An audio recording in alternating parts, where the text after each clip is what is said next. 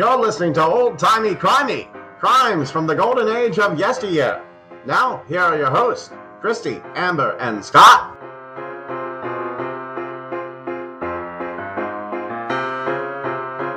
Hey, it's Old Timey Crimey. I'm Christy. I'm Scott. And I'm Amber. And we are here this week with, of course, your weekly dose of historical true crime, because the good old days weren't always that good. So before we get started, just a few pieces of business to get through. Don't forget about our Patreon. That is patreon.com/oldtimeycrimey, where we have bonus episodes for you. At the $5 level, you can get our weekly old tiny crimies, where we do a little shorter snack bite-size level episode, and those are really fun because we're telling each other a story that the other two haven't heard or don't know. So there's that fun little element of what might happen next. And because for the regular episodes, we've all researched, we know at least the basic facts of the case, although sometimes Scott and I might miss out on some incest that Amber picks up on. So I always look for the weirdos. You do. So yeah, you can come on over.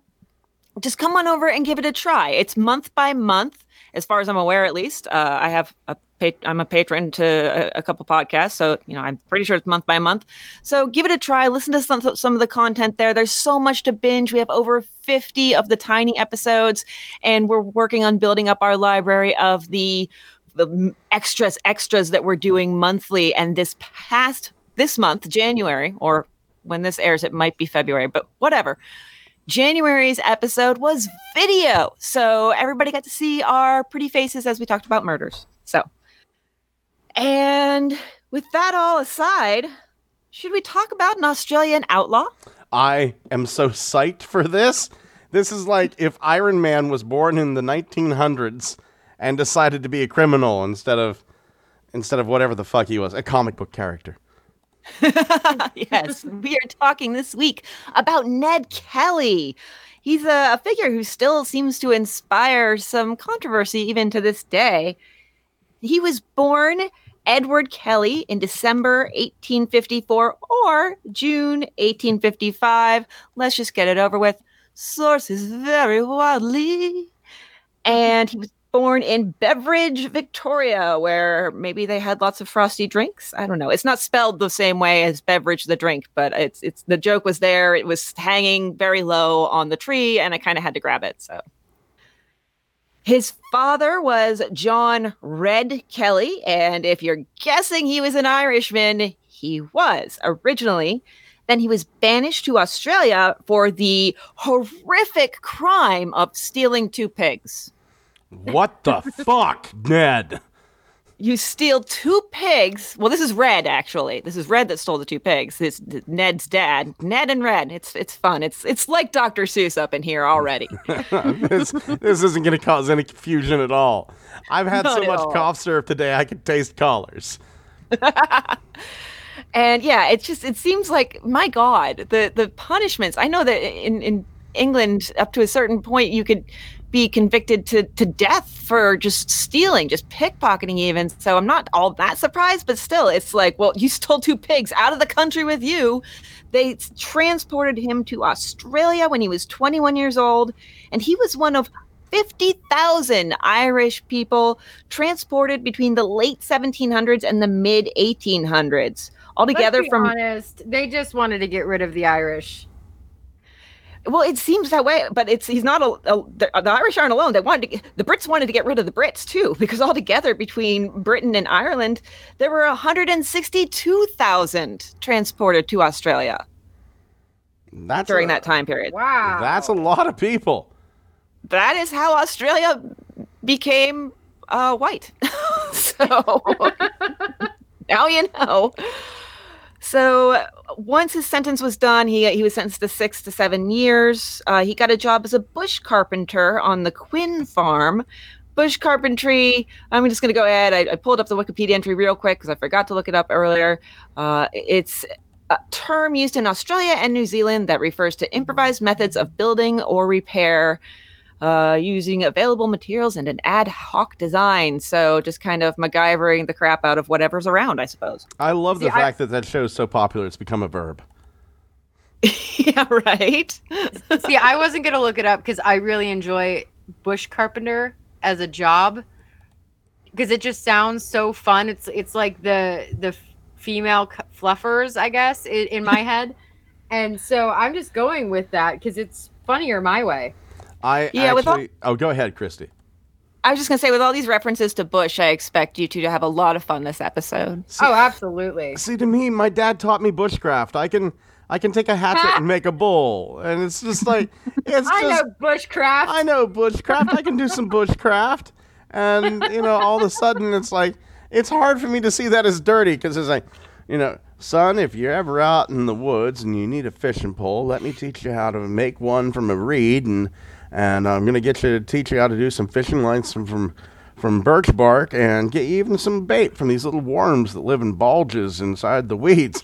Instead of like my dad sent me aside and going, whenever you frost the bush, you got to separate the hair up with aluminum foil. The two don't go inside my head like that. I know bushcraft too, but mine's very different. The two I've seen you at work. You're very good. Oh dear. That wasn't the only thing he did. He also did some gold digging, but not like a 19-year-old marrying an 80-year-old, actually literal I ain't gold saying digging. he's a gold digger. I'm not finishing that phrase. Nope. Nope. Please don't. So when he was 30, he married Ellen Quinn. She was 18 and his boss's daughter, little workplace romance there. And they had 8 children. Ned was the third born, but he was the eldest son, which would come into play here. Now, a little context about this time period in Australia. The gold rush had come, as evidenced by the fact that Red Kelly was gold digging, had come to Melbourne, but there were lots of poor people just everywhere. The Kellys were poor farmers, and in addition to the Irish factor, there was also a lot of other discrimination and oppression. But one source said that Australia didn't allow Irish or Irish Australians to go to school or own horses, but he did go to a school and got enough education to read and write, and school until age 11. So I don't know what the deal is with that, but he did get some schooling. I imagine there might have been, if that law is true, there might have been some skirting of the law, Mm-hmm. So there was also an socioeconomic kind of factor here between two groups of people in the state of Victoria in Australia at this time. Now, these two groups of people were squatters and selectors, and one of them is downtrodden, but it's not who you expect. You the would think it would be. The selectors are downtrodden. I know, the selectors are downtrodden. But they're able to select. I know, they're not squatting, they're able to select. Beggars can be choosers. Apparently, in this case, very much so. The squatters were there first, and they tended to be from upper and middle class families in England and Scotland, and had come in. Don't you mean Scotland? Scotland, nice. Thank you. They had come in. Shoot me later. Grabbed the best land for pasturing sheep or cattle, and usually, made sure there was some river frontage in there. But they just kind of squatted on it. And then the gold rush resulted in a population boom around the 1850s. And so the government was trying to redistribute these people. And so they established the Land Acts, which made it so selectors could basically do like a rent-to-own situation. In Victoria, it was £1 per acre on half of the cost, and then the rent on the other half for 7 years. So not a bad deal, except for the fact that the squatters were already there, and so they had to fight them for the good land that they were paying money for. And so the squatters became known, because they were, a lot of them were upper class, they became known as the squattocracy. Oh, well, that was fancy.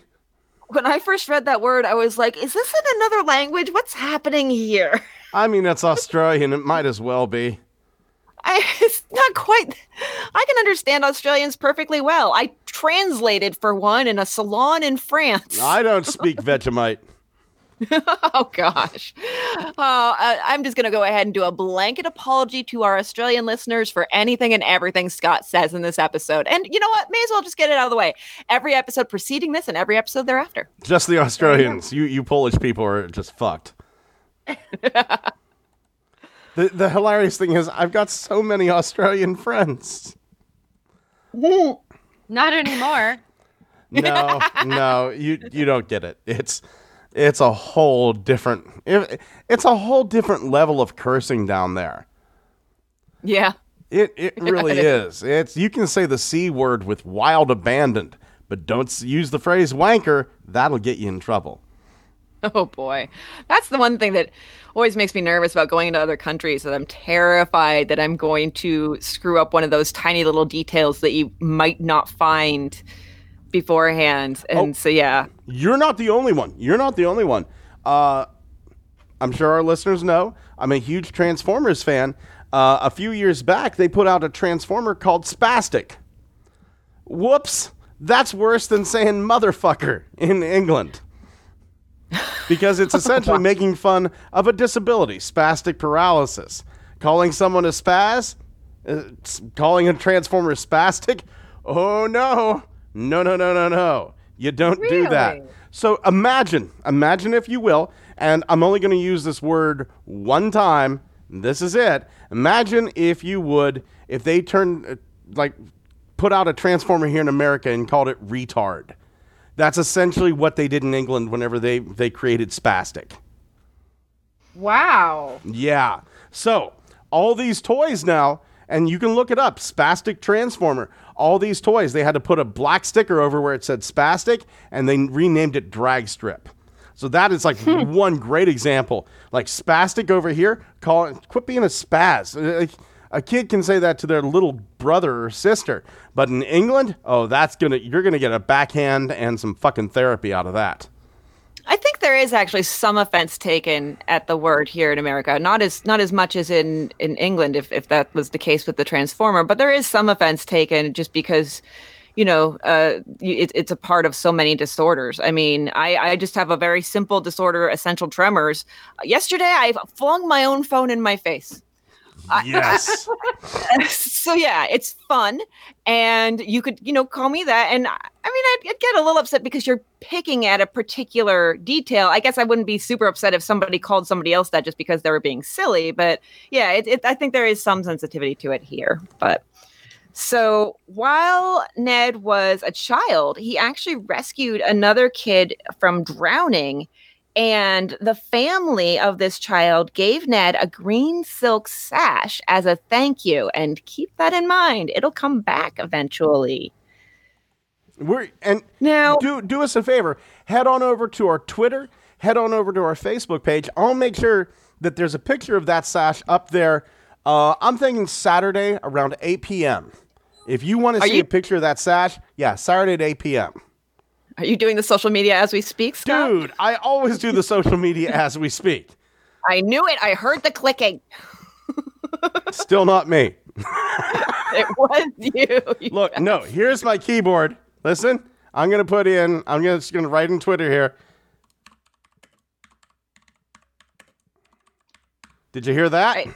I heard that. Yes, I heard clicking, not typing. Oh, damn it. That. Your mouse. I hear your mouse. God damn, I'm going to have to get a quiet mouse. So Ned's father was kind of going through some things. He got arrested for having some unaccounted meat. He couldn't say where he got the meat. Yeah. Unaccounted meat. Episode I could title. really go for some of that. Writing it down. I bet you could, you filthy whore. I know. I need some unaccounted meat. Oh, dear Lord. Well, it wasn't good for Red Kelly because he got arrested in 1865 and ended up doing some heavy drinking and then dying the following year in 1866. Of the dropsy. That's a drop bear. So Ned was the eldest son, and so he pretty much had to step up. Now, the family did some moving around at this time, and they ended up in the Greta district in Northeast Victoria. Ellen's family was there at 11 Mile Creek, and so she went there to be closer to her family. And the thing is that these are not the best influences on a developing boy. They had pretty much the worst reputation in the whole area.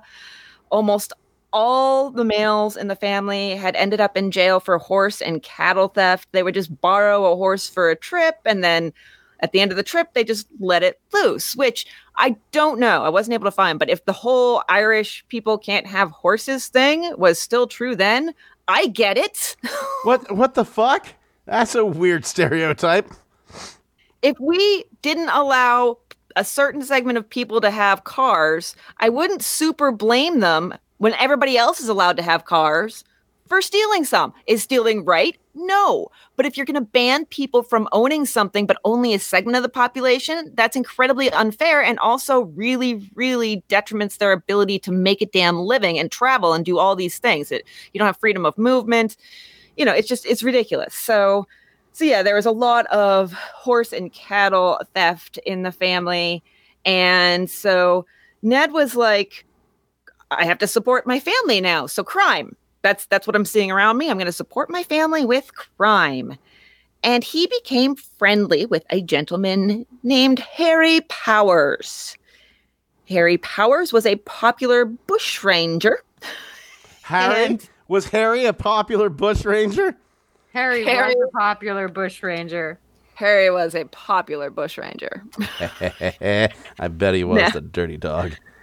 Originally, a bushranger was an escaped convict who hid in the bush, but eventually the term evolved and it became also highwaymen and thieves who worked out of the bush. And that's what Ned Kelly and Harry Powers were when Ned Kelly became sort of an apprentice to Powers. I'm a wicked bushranger. I live a life of danger. I'm done. That's the best I can do today. Normally I can get a chorus out, but I'm done. It was very good. Thank you. So they did at one point, they had a plan for a crime they were going to commit together. They got shot at, and then thereafter there was a little rift, and there's no real reason cited for the rift between Powers and Kelly. My guess would be, Kelly was pretty young. Being shot at that young maybe inspired a little bit of regret or fear in him, and he kind of backed out or something. That's just my best guess from not knowing much of anything. So you know what though? I thought I saw something where Power got busted and then blamed Ned for possibly turning him in. Well, I think that's later. A little bit later that happens. Not this was really, really early on in their relationship. So yeah, he kind of seemed like he was on his own. And at age 14, he was arrested for robbery. He had stolen 10 shillings from a Chinese man named, and it sounds like I'm being racist, but I swear to God I'm not. Oh, fuck. Ah, fuck. I love it. I love how timid Christy said that. Oh, fuck. It was more regretful, but a couple of sources didn't list the man's name, and so I was like, why are they not listing his name? And then I saw it in a newspaper article. I was like, oh, that's why. Yeah, mystery solved. Now, this was if Kelly did this, it was his first attempt at bushranging, or semi-successful. There were 2 men with him, but they went away before the robbery itself. At first, he couldn't get bail, and then they delayed the trial for 2 weeks because Fuck couldn't speak English very well, so they needed an interpreter, but they didn't just have an interpreter hanging around in the bush, so they had to have one come via coach. And finally, after a couple of delays, they granted bail, which didn't matter because he was from a poor family and they couldn't afford it anyhow. So in the actual trial, Fook said that Kelly came up to him with a stick and said I think the newspapers must have gotten this wrong because it said it was 2 to 3 fathoms long. And according to the newspaper, a fathom is 6 feet. So a 12 to 18 foot stick. Who's trying to use that as a weapon? Jesus Christ, that's some kung Somebody fu that bullshit. wants to stay really far away. I guess so. You smell bad, Gaijin. Oh, God. And Kelly said to Fook, "I'm a bushranger. Give me your money. If not, I will beat you to death." Then Kelly followed him like half a mile up the road, took the money, hit him in the leg and the arm with the stick, apparently from very far away. Kelly's story was Fook had come by and insulted Kelly's sister and hit Kelly with bamboo. And so they also had a laborer, William Gray, who worked for the family, testified to that, as well as a friend of the family. And it's interesting because he was 14. He was described in court as a boy about 20. Love it. About. Great eyewitness descriptions. They could just ask his age. Like, I don't know. So what happened was the case was discharged because the prosecutor's evidence was unsupported. There wasn't really any actual evidence outside from eyewitness testimony, and that was conflicting. So they were kind of like, we're going to toss this out. So Kelly hooks back up with Power the following March, and they go on a spree of robberies, holding people up. And apparently, sometimes they would just stop and invade a farmhouse for a nice home-cooked meal. I have this from the Melbourne Argus. The fellow, Power, along with his mate, Kelly, in the meantime got to the eastern end of town, and entering a hut, drove out the wife of Mr. Gregory and his family, and after making a good meal and feeding their horses, made off, shouting at a dog belonging to Gregory, which was rather inclined to be demonstrative. So yeah, they would just drive out the actual residents of a home and then grab whatever was lying around for food and then insult a dog and leave. Exactly, yeah. Makes sense to me.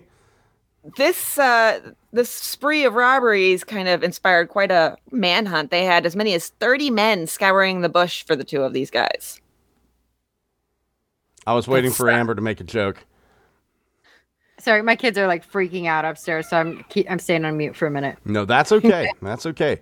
Let your kids freak out. Ooh, give one of them a suit of armor and see what happens. So, earlier today, they had wooden brooms, and were just trying to kill each other with them. So I feel like they need armor, actually. Oh, man. I would love to see that fight. I'm just picturing just the tiny little, it's adorable. So Kelly was caught in May of 1870. Power was still out there. The newspaper said Kelly was, quote, much exhausted through exposure. So he'd been out in the elements for a bit. He was charged with robbery in company and highway robbery under arms. It's very hard to steal a highway. I've tried. I know, right? I mean, you got to really get out there with I was going to say sledgehammer, but jackhammer, with the jackhammer, and that gets a bunch of noise. And it's you can't keep it hidden for very long. No. 5 minutes at best.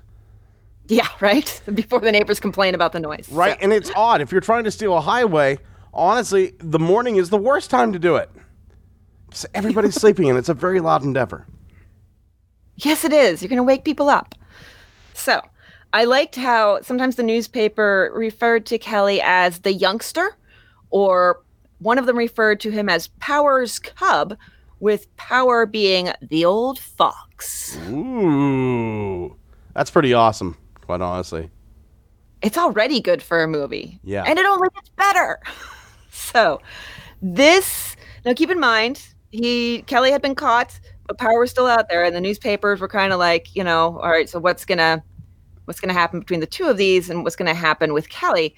I really liked this quote that I got from a newspaper. It is well known that he professes not to care for his life, but we're rather inclined to think that, however well he might be armed, if he was met by a firm, bold man, equally well armed, he would give in. Maybe not. Pretty wrong on that account. Spoilers. And, they add, we hold the same opinion of Power, but might be mistaken. I'm like, yeah, wow. You're mistaken on the first one, too. Yeah, you done fucked up. You're wrong. You're wrong, son. F on this pop quiz. So they managed to scrounge up 3 different charges of highway robbery. And for one of them, he was not identified. They couldn't find somebody to positively ID him. For a second, they couldn't find the person who'd been robbed, so that makes it a little harder. And then for the third one, they brought out a warrant and managed to keep him for a little while longer, but then still the crime was discharged. So he's out. Power is still at large. Powers.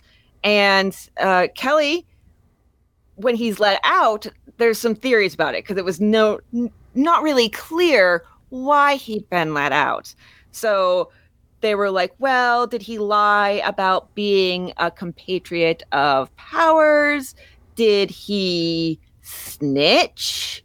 Was it the cops just couldn't prove that he was hooked up with Powers? There was a lot of like, what's going on here? And no real clear answer. So that did definitely start some rumors that he had snitched on his sort of mentor, on good old Harry, the popular bushranger. I love that name. I know, right? And at this point, he's on the police's radar because of all this. Now, Power was apprehended in June of that year. And the idea that Kelly was a snitch got even stronger. The paper had another term for it, a black tracker. I've got nothing to say that isn't racist. I know. Sometimes I like to really just frustrate you. It's fun. Sorry. But also thank you. You're welcome. So that idea gets a lot stronger. And Kelly, in fact, writes a letter to the police sergeant begging for help. And it turns out the snitch, there was one. It was not Kelly. It was his uncle who got 500 pounds for snitching on Powers. So I love the line from the note. It was Sergeant James Babington of Kyneton that Kelly wrote for help. The line from the note was, "Everyone looks on me like a black snake." And what did Jack Lloyd, his uncle, get? 500 pounds. Fuck that. Yeah, right? Yeah. He's really still just a kid at this point, too. So there was another dust-up in the fall of that year, and he caught 2 charges. And this is a really interesting series of events that happened here. So I'm going to do it charge by charge. So the first charge is indecency. What happened was there was a man named Jeremiah McCormick, and there was sort of a pass the parcel game kind of going on here. Not actually a game, but Kelly's friend to a young cousin, or possibly the other direction. One of them gave McCormick's wife a parcel. What the parcel was bull testicles, as Merry Christmas. And they were wrapped, just to add insult, in an indecent note. And just a sidebar here, why does the paper need to note that she was childless? Like, what does that have to do with anything unless... You know what? Maybe the bull testicles were to make her more fertile. Maybe. Yeah, maybe trying to help. Hey, ma'am, if you like these, take a look at what's in my pants. Puts these to shame. That resulted in a small fine and 3 months hard labor. But this confrontation wasn't over. It had only just begun. And that led to the next charge, assault. According to McCormack, he rode his horse about 5 yards from me. He then said, "I will ride my horse over you and kill the bastard lot of you, you bastard wretches." Bastards? There's more. He then jumped the horse upon me and knocked me down. I fell against John Lloyd and knocked him down. He then rode about 10 yards further away and said, "Come on, you old bastard, and fight me." He held up a stirrup iron and leather in his hand. Well, yeah, it's lots of bastards going on there, and it's not over because Kelly was like, "Hey, I didn't have a stirrup iron," and the prosecutor goes, "You're a bastard liar." Damn. I really loved that word. Even the prosecution's getting in on it. Man, did you hear like how they subdued him? Go ahead. So it was a thing during this. He was subdued with the assistance of 7 bystanders, and one Constable Hall. He pistol whipped Ned Kelly until his head became, quote, a mass of raw and bleeding flesh. Oh dear. Wow. That's rough. That's a rough day. Yeah. So Kelly supposedly in this whole confrontation punched McCormick and thereby came the assault charge. But Kelly's story was that McCormick accused him of stealing his horse, and that's why he assaulted him. He's like, but I had a reason. And he was sentenced to 3 months hard labor for that. And these sentences were cumulative. So one after the other instead of running concurrently. The following spring, he's released. It's a little over a month early. Within a few weeks, he's back to his old tricks. He stole a horse from Isaiah Wild Wright, who was his brother-in-law's friend and also was a horsebreaker. And the thing was that Wright was borrowing the horse from someone else, probably stolen. And so soon after this, Kelly was caught riding the horse. A constable picked him up. Actually, I think the pistol whipping happened in this case, maybe. There's so many horse thieves. It's hard to keep track. I think you're right. Like, I'm reading this because, Kelly described this horse as very remarkable. Like, almost like he had a crush on it. But yeah, I'm seeing it here. Constable Hall. Yeah, I think that might have been the one because he was really. This was quite a fight. The Constable Hall picked him up. Kelly resisted, and Constable Hall tried to shoot him. Then Kelly gets the better of him. Now he's straddling Hall, and he gets Hall in the thighs with his spurs. So ouch. Like, that's basically a whole bunch of very sharp pointed things going into your flesh. And yeah, this I have as the one where it was 7 witnesses had to settle down Kelly so that just so that the constable could pistol whip him. So they're like, settle down. We need to smack you around the face with a gun. I'm going to turn your skull into hamburger. Well, now I have a lot of motivation to settle down if that's what's going to be the end result. Come on. So, and the thing was, when Wright originally took the horse, Kelly had been in jail. And so he did end up with a lesser charge of the paper had a different line for it, the actual term, but I call it receiving stolen horse. So. Of course. I mean, that makes the most sense. Yes. So Kelly and his brother-in-law get 3 years hard labor sentences, while Wright, the guy who originally stole the horse, got 1.5 years. There's a lot of injustice going on here. Yeah. I think that's the theme of this week, the Tiny and the Main Show. Like, complete and total injustice. Yeah. So it's not really fair. In February 8, I mean, yes. Do I think that he should have committed these crimes? No. But I think the person who originally stole the horse, like actually stealing rather than receiving a stolen property, should probably get a worse sentence. It just seems more justified. Yeah. So. Yeah, I get that. In February 1874, he is let out about 6 months early. And there's actually still some bad blood between Kelly and Wright. So in August 1874, they decide let's get this bad blood out of the way. Let's sit down, just the two of us, and have a nice long talk. Let's just get all this beef we have out into the open, or we could bare knuckle box each other. They did the second one. Yes.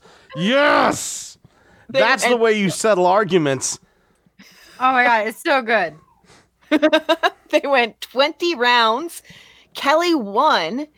And after that, he got Wright's brand new unwavering admiration and support, as well as the unofficial title of District Boxing Champ. Jesus, this is like a fucking comic book. This is a goddamn Japanese anime. Yeah, sure. We can sell this in the courts, but how about I just bare knuckle box you? And then all of a sudden, he's fucking district champion. Now he's got to take on the horrible Wakazashi brothers. in a 2-for-1 spit swapping makeout match. Oh, Lord. The next month, he has another stint in jail. This one is just for riding over a footpath, which I guess is like old-timey Aussie words for jaywalking? Riding over a footpath? Maybe fucking somebody's wife? Huh? No, I actually had this as riding across a footpath and drunkenness. Okay. Well, I guess, yeah, riding... I guess a footpath is meant for walking, meant for people to walk on. If you have people on horses on them just willy-nilly, that's going to potentially endanger the pedestrians.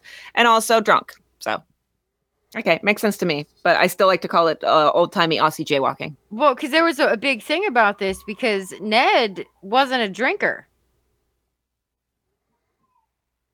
So, do you think they, like, drummed up the charge?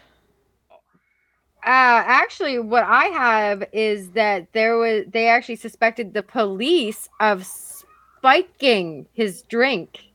Oh my. Ooh, that is a spurious charge if I've ever heard one. Mm-hmm. Wow. Well, because I'm using spurious, right? Well, he was at a bar and Constable Fitzpatrick was there as well. So the theory is that Fitzpatrick spiked his beverages. And my use of spurious is incorrect. I didn't mean it like that. We'll say dramatic. We'll go with dramatic. So I just double checked. I was like, no, I'm using the word spurious wrong. So I do like that word though. And I'm going to find several ways to use that this week. That's my new goal. Okay. So yeah, apparently this happened. Wow. And yes, during this riding over the footpath, possibly drunkenness thing, there's a scuffle with the cops and things get pretty dirty. Constable Thomas Lonigan actually reaches up and I guess Kelly's pants had gotten ripped. And so Lonigan gets in there and squeezes his balls. Sorry. And there's another Constable Fitzpatrick. He gets pretty well hurt in the encounter. So I kind of think of this as there's already bad blood. It's getting badder. So at this point, Lonigan actually, what I saw was that he squeezed his balls so hard, it actually caused Ned to have problems for the rest of his short life. Oh my. I didn't see that aspect of it. Oh, geez. So he actually caused permanent or at least semi-permanent, we don't know now, but some pretty serious damage.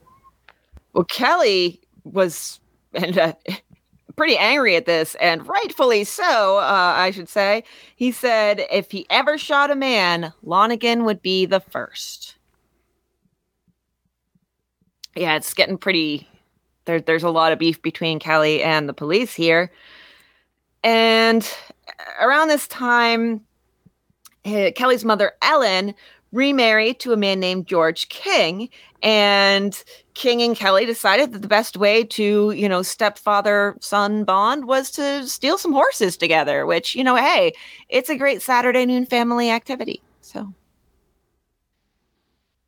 and in April 1878, Fitzpatrick is back around here. He comes to the Kelly house without a warrant and tries to arrest Ned Kelly's brother, Dan, for horse thievery. According to this story is told in 5 different ways, so I just picked a couple. According to the papers, Fitzpatrick arrested Dan Kelly, but Dan Kelly was like, look, I'm a little peckish. I could use a bite to eat, just a little snack before we go in.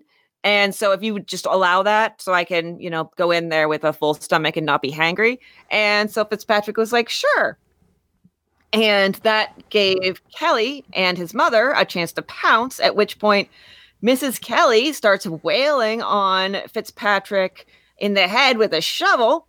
Kelly gets his gun out. He fires. He misses. And then as Mrs. Kelly is still wailing on Fitzpatrick with the shovel, Fitzpatrick puts his arm up in defense.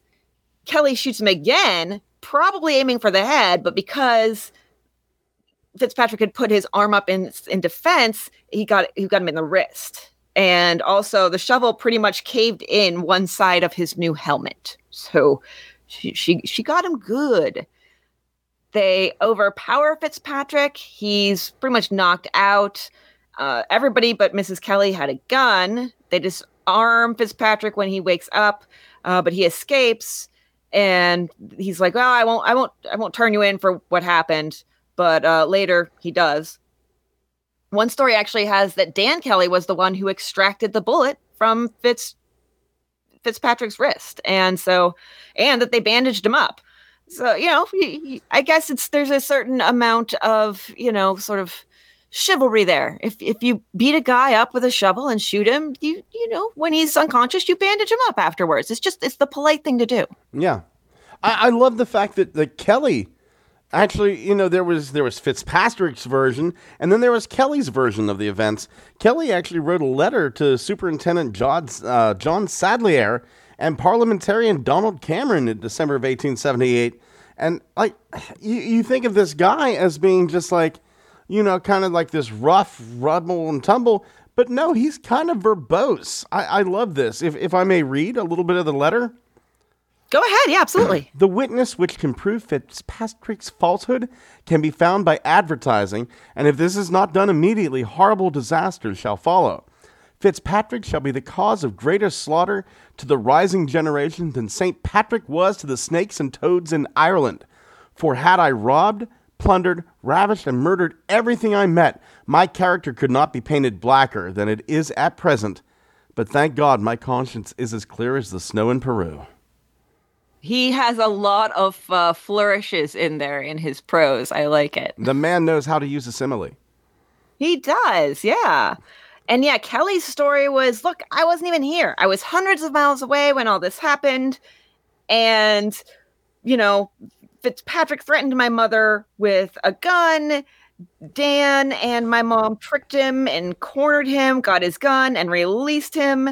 And Fitzpatrick wanted to pin something on us, so he shot himself in order to have a wound to share. And then there was a whole other story from another Kelly brother that Fitzpatrick came to the house drunk, hit on Kelly's sister, Kate, which wouldn't be surprising. He did have a reputation for loving booze and bitches. And I think we got a new podcast. Oh, I love it. Amber, you want to get on this one too? I love booze and bitches, See? so I'm totally in. Yeah. Wonder what it's about. There we go. I listened to a podcast that could have been titled that the other night. The Porn Directors Podcast. The woman had a butt plug in the entire episode. Oh my God. I think it should just be us getting drunk and talking about people we don't like. Yeah, there's only so much I can tell about my brothers. Well, we can go beyond that. We can go into politics. We can go into entertainment. Just every episode, we each pick somebody that we really just dislike, and we just bitch about them for a while. Booze and bitching. Okay. Yeah. So, yeah. Because of the hitting on the sister, a physical fight between Dan and Fitzpatrick ensued. And then, and it's funny because in this story, Ned was nearby. He showed up, tried to get the gun from Fitzpatrick, hurt his wrist, and that's the supposed gunshot. And Ned's like, first of all, again, hundreds of miles away. I don't know what my brother's talking about. Second of all, if I thought that guy had so much as touched Kate, he would not be here to tell the story right now. So there's a lot of competing narratives going on here. So Kelly and his brother Dan are on the run, and Mrs. Kelly and her baby were arrested. I just seeing that phrase, Mrs. Kelly and her baby were arrested. I was like, what, did you have teeny tiny handcuffs or what? No, well, the baby was still at her breast because she had only had the baby a few weeks before this. I understand that, but saying the baby was arrested has got to be imprecise. Because okay, all right, fair. She was arrested with her baby? Okay, I can go with that. But Mrs. Kelly and her baby were arrested. I was like, no. So anyhow, And so Mrs. Kelly and two men who were present were charged with aiding and abetting attempted murder. Now, some of the facts do seem to lend credence to the alternate stories told, the stories that weren't Fitzpatrick's version. There was a doctor who said Fitzpatrick smelled like alcohol, and he wasn't even really sure that the bullet wound was a bullet wound. But still, Mrs. Kelly and the others are found guilty. The men get 6 years, and she gets 3 years with hard labor. She's 46 at this point. But even in law enforcement, there's some opinions that this sentence was too much for, as they called her, the old woman. Aww. Hey, life expectancy was not nearly that great. That is true, but still kind of a little bit of a slam there. Yeah, I'm not keen on that. I'm 47 this year. Yeah. So this was sort of the impetus for everything that happened next. This was the spark that lit the fuse. The Kelly gang has formed on the outside. The core group is Ned Kelly, Dan Kelly, Steve Hart, and Joe Byrne. There's other people kind of in orbit around them and many people who assist them, but that's the core four. They have a lot in common. All Irish Catholic, all selectors' sons, all ex-convicts having been taken in for horse or stock theft. They're all young, and they're all available, ladies. Hey.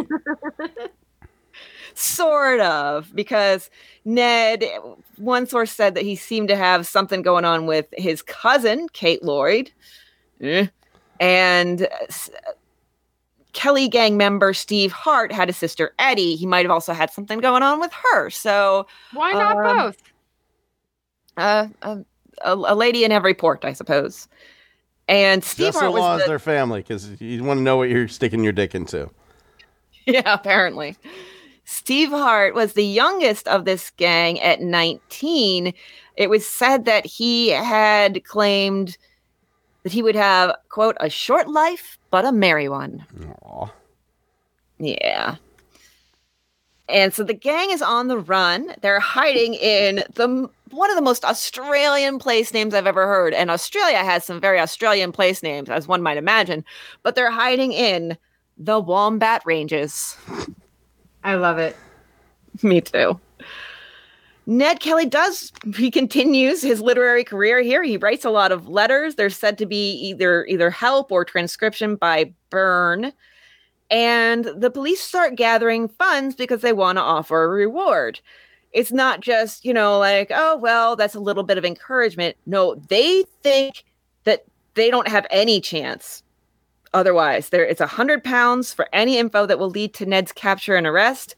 And the local inspector says, quote, I think the chances are the police may hunt for him for a long time before they will succeed in arresting him. And I do not see much chance of obtaining any information about him unless I can pay for it. And he said that to the chief police commissioner. So, yeah, they know that the locals are not on the police side here. And so they're trying to use money to kind of make them open up a little bit. Well, I can understand why the locals weren't on the police's side. It's same here. Yeah, I mean, going back to the testicles, a miller walks in whenever Kelly was getting his testicles forcibly shrunken, and he actually saw them, and he went, he looked at the police, and he looked at them, you should be ashamed of yourselves. Wow. And yeah, he was actually right. The miller was the one that said, Kelly, go ahead, put on the handcuffs. He was the one that kind of told Kelly, yeah, put them on. And yeah, the police should be ashamed of themselves. You don't squeeze a man's testicles unless your testicles are in danger. Or unless he asks for it, but literally by saying, like, squeeze my balls. Yeah, I've seen some stuff involving a whole plywood and some high-heeled shoes that make me wince. But if that's what floats your boat and finds your lost remote, go for it. There's also the fact that the gang, they know the lay of the land so much better than the police do. So they're going to be able to hide very effectively The police at one point think they might be hiding in a cave. So they go out on a search party in October of this year to Stringy Bark Creek. The gang had been on the run for like 6 months or so at this point. And this search party has 4 members. Those are Sergeant Kennedy plus 3 constables. The very familiar name, Lonigan the Ball Squeezer, McIntyre, and Scanlon. I want to see his family crest. Yeah, right. It's quite the coat of arms. What are those 2 orbs? This Why is picture. there a hand in them? Why is there a black power fist up there squeezing 2 planet Earths? So the sergeant and Scanlon on October 25th, they go out on, in their search party, they leave camp to hunt down the Kelly gang. And meanwhile, back at camp, McIntyre and Lonigan are holding down the fort there. And McIntyre shoots at some parrots, and that tips off Kelly, which is just kind of funny. It's like, shh, be very quiet. We're hunting outlaws. Bang, bang. Like, it's just so dumb. Very Elmer Fudd-esque. Yeah, I have thoughts about McIntyre. So now, Dirty thoughts? No, thoughts of he's doing a lot of this on purpose. Oh, yeah. Yeah, I mean, that's kind of obvious. Yeah. I'm not saying Ned Kelly was a fucking angel. Far from it, but definitely McIntyre had it out for him. No, I think McIntyre is helping. You think so? I think he's helping Kelly. I really do. Okay, we'll set out the facts. Okay. And then we'll see what's what. Okay. So, hearing these shots, Kelly scopes out the camp and he sets up a little ambush. That evening, they strike. So, first, the gang comes in and they say, "Bail up, hold up your hands." And then a little standoff of sorts starts. So, Kelly is aiming at McIntyre and it looks like he's about to shoot him. Lonigan reaches for his gun, and at that moment, Kelly moves the gun over very cinematically and shoots Lonigan dead, even though later he would say it was in self-defense. So right there, you've got, okay, he didn't shoot McIntyre. He has every chance to shoot McIntyre. And so the gang takes the guns from the police and they grab some of the supplies from tents and such. And they're like, okay, McIntyre, you got to tell us where the rest of the search party is. McIntyre does. And he also adds, he's like, look, here's the thing, guys. You, your gang, us, the cops, we're all Catholic. We're all Irish. You got to have some mercy because we're brothers here, you know? Like, come on. And so McIntyre asks, he says, if we surrender, will you let us go? And Kelly says, well, if you surrender, I won't shoot you. Not the same as letting you go, but I won't shoot you. And I will hold you at the camp overnight because I'm sorry. I've been on the run for a while. I need my beauty rest. I got these bags under my eyes that no lotion will touch. I got to get my 8 hours in. And so McIntyre's like, all right, I will try to get a surrender. And Kelly's like, oh, by the way, I also think you should quit the police force. And McIntyre's like, yeah, I've been thinking that too lately. Well, he's going to say anything to get out of the trouble that he's in right now. Hell, whenever Ned asked McIntyre where their search party was carrying so much ammo, McIntyre lied to him. He gets to shoot kangaroos. I mean, but it's an obvious lie. It's the kind of lie that you could tell somebody and they'd be like, yeah, okay, sure. It's if you believe that, that's fine. Are you saying there are no kangaroos in Australia? I must say, yes, Scott. I am declaring here and now on this day that there are no kangaroos in Australia. They are as mythical as drop bears. That is the name of my punk band, No Kangaroos in Australia. Your first album is They're as Mythical as Drop Bears. As mythical as drop bears. That's exactly right. So all these shots and everything draw in Sergeant Kennedy and Constable Scanlon. And the gang at this point is like, all right, so we got to just hang around and lie in wait for them. Then we'll ambush them when they get here. So Kennedy and Scanlon arrive. McIntyre goes up to them and he's like, look, the Kelly gang is here and I need for us to surrender. Kelly comes out. He says, put your hands up. Kennedy thinks that this is a joke. He thinks that that's one of the cops impersonating Kelly, and this is all just, oh, yeah, ha, ha, ha, nice little prank, guys. So he goes to jokingly touch his gun. Kelly shoots him but misses. There's some more shots exchange, and then Kennedy and Scanlon are both hit with fatal shots. Both work, final and fatal. Yes, that is true. Yeah, they do both work. And there's some scavenging of the dead bodies. The gang makes off with their stuff, and McIntyre escapes. I think, okay, maybe he wasn't necessarily trying to help Kelly, but I don't think he was putting a lot of energy into trying to catch him either. I think at first he had every intention of catching him, and then towards the end of it, whenever it wasn't going well for him, yeah, he's gonna say whatever he wants to get out of it. And I think if he would have had any chance to put a bullet in Kelly at that point, he would have done it. See, I disagree. I think him using that whole line about, hey, we're both Irish, we're both Catholic, we're from the same background. I think that's almost like projection on his part, because that's what he's been thinking all along. He's like, I don't want to catch and possibly shoot some boy who's from the same background as me, who I sympathize with. That's my view. Well, we're just going to have to dig him up, perform a ritual, and ask him. Again? God, is this the only way we can settle arguments on this show? Yes, can't we necromancy. It is effective. So. When it's done right. Yeah, right. When it's not done right. Ooh, boy. You have my sword and my bow and these dead bodies that used to be your family. We will avenge your family.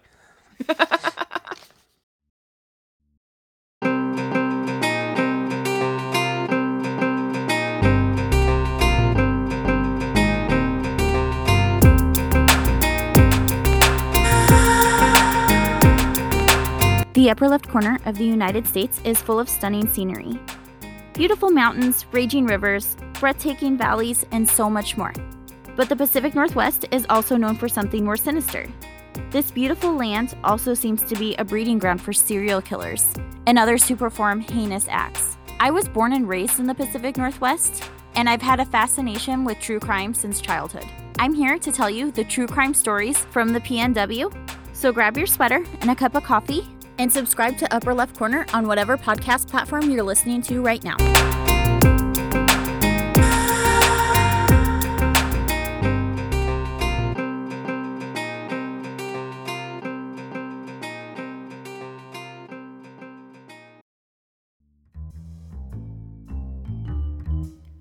A murder so incompetent, it took 9 people to successfully commit it. And yet, they would have gotten off scot-free if not for one mayor who took a first stab at crime scene investigation. A young woman whose heinous crime would have gone utterly unpunished if not for a chemist and a clever kitchen maid. How forensics was used during the Salem witch trials. Check out these cases and more with me, Christy Baxter, as we explore the history of forensic science on Detectives by the Decade. From pseudoscience to junk science to, well, actual science, from toxicology to trace evidence, from the evolution of the detective to DNA. Eventually. And so much more. We look at the cases, the scientists, the detectives, and the criminals to find out how forensic science came to be. Available wherever you listen to podcasts.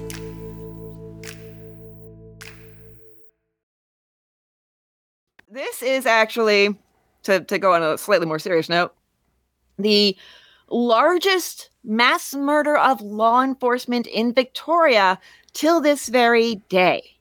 And it causes a lot of controversy. There's a 500-pound reward offered, and the government gets in on this. They pass the Felons Apprehension Act quite quickly that gives leave for anyone, not just law enforcement, anyone to shoot members of the Kelly gang on sight. No questions asked. Shoot first and don't even ask questions later. Just walk away and get your reward. So, yikes. And they are offered the opportunities to surrender, but there's an expiration date on that. And it's like within a week and a half of this being announced. And if you want to just help the Kelly gang, well, I hope you enjoy your up to 15 years in jail. Yeah, maybe. What kind of jail are we talking? Baby jail. It's like a playpen. Oh, that sounds awesome. You get a rattle and everything. It's kind of fun. Okay, now it's getting creepy. Yeah, that rattle. That was one step over the line. Like, all I need now is like some 300-pound nurse that changes my diaper. Isn't it? No. I've seen this video. Now, while all this is going on in the government and law enforcement, the gang is still on the run. And in December, they're like, you know what it's time for, boys? It's time for a crime spree. And boy, do they ever. I think this is one of the best crime sprees we've ever seen, guys. They take over a sheep station, and they do their usual thing of, look, we just want a meal. We just want to feed our horses. They do that. But they also steal some clothes and a gun. They did try to pay for those, but they were refused, probably because the people at the sheep station was like, no, I'm not spending up to 15 years in jail because you wanted to borrow my underwear. Sorry, no. You know? Sexy. If you take money from them, you could possibly end up in jail. So no thanks. Yeah. And I mean, if it's not your choice, if you're being held hostage, they're like trying to force their money on you, you're going to be like, nope, you're good. Keep your money. It's no good here. Let me tell you.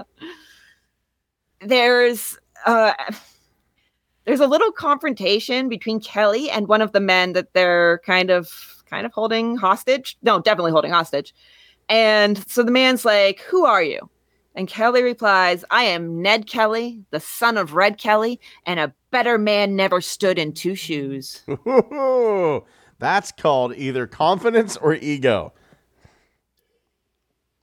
Either way, I like it.